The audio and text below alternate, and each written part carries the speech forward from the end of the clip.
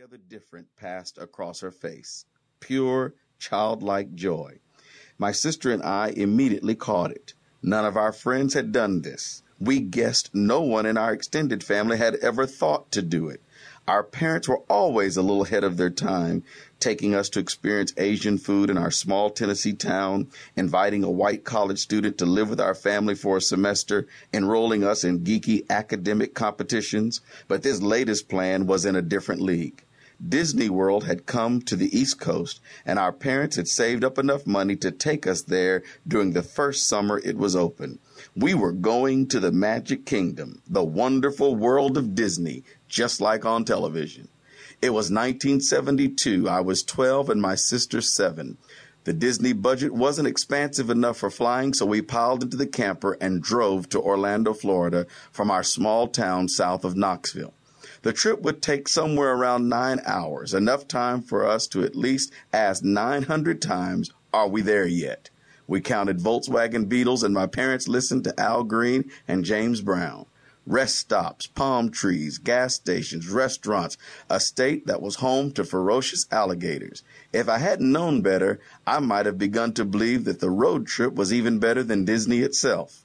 But of course, I knew better.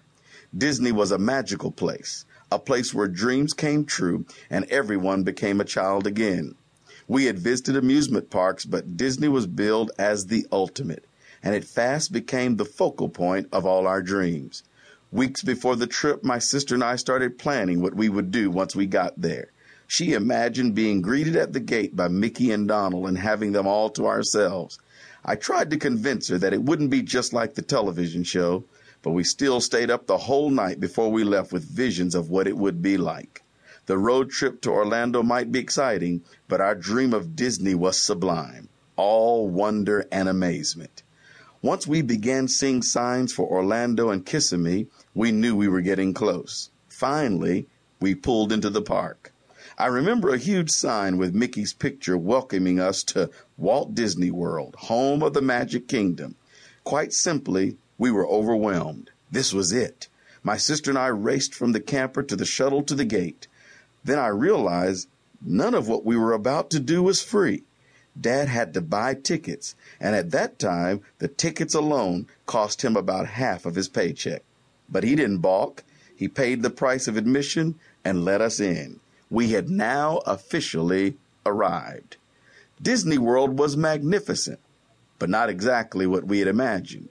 Mickey and Minnie were not standing at the gate to greet us.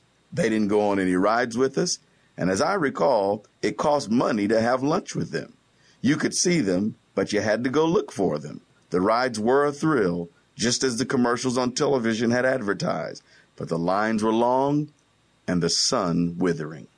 From the winding river on the Jungle Cruise to the cool shadows of the Swiss Family Treehouse, we thoroughly enjoyed the adventure.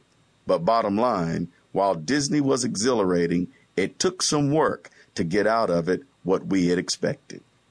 Frustration in the place of our dreams. Looking back on my experience in the Magic Kingdom, I can't help but draw some parallels with the kingdom of God. Like my dad did for us at Disney, Jesus paid the price for us to get in the gate. Once we accept what Jesus did and choose to enter a relationship or friendship with God, we arrive, having access to experiences of fulfillment we only dreamed were possible. The catch is that what we yearn for in life usually doesn't come as quickly, as easily, or packaged as the commercials at church might cause us to believe. And that is where frustration, disappointment, and disillusionment can set in. We become confused about how to live and what to expect from life. Constantly striving to get to the place of our dreams, we fail to recognize the truth. We are already there. Are you seeing long lines at some of the rides you want to take in life? Is the heat of some of your circumstances draining your joy? Do you feel as if you're still waiting for the life you desire to begin?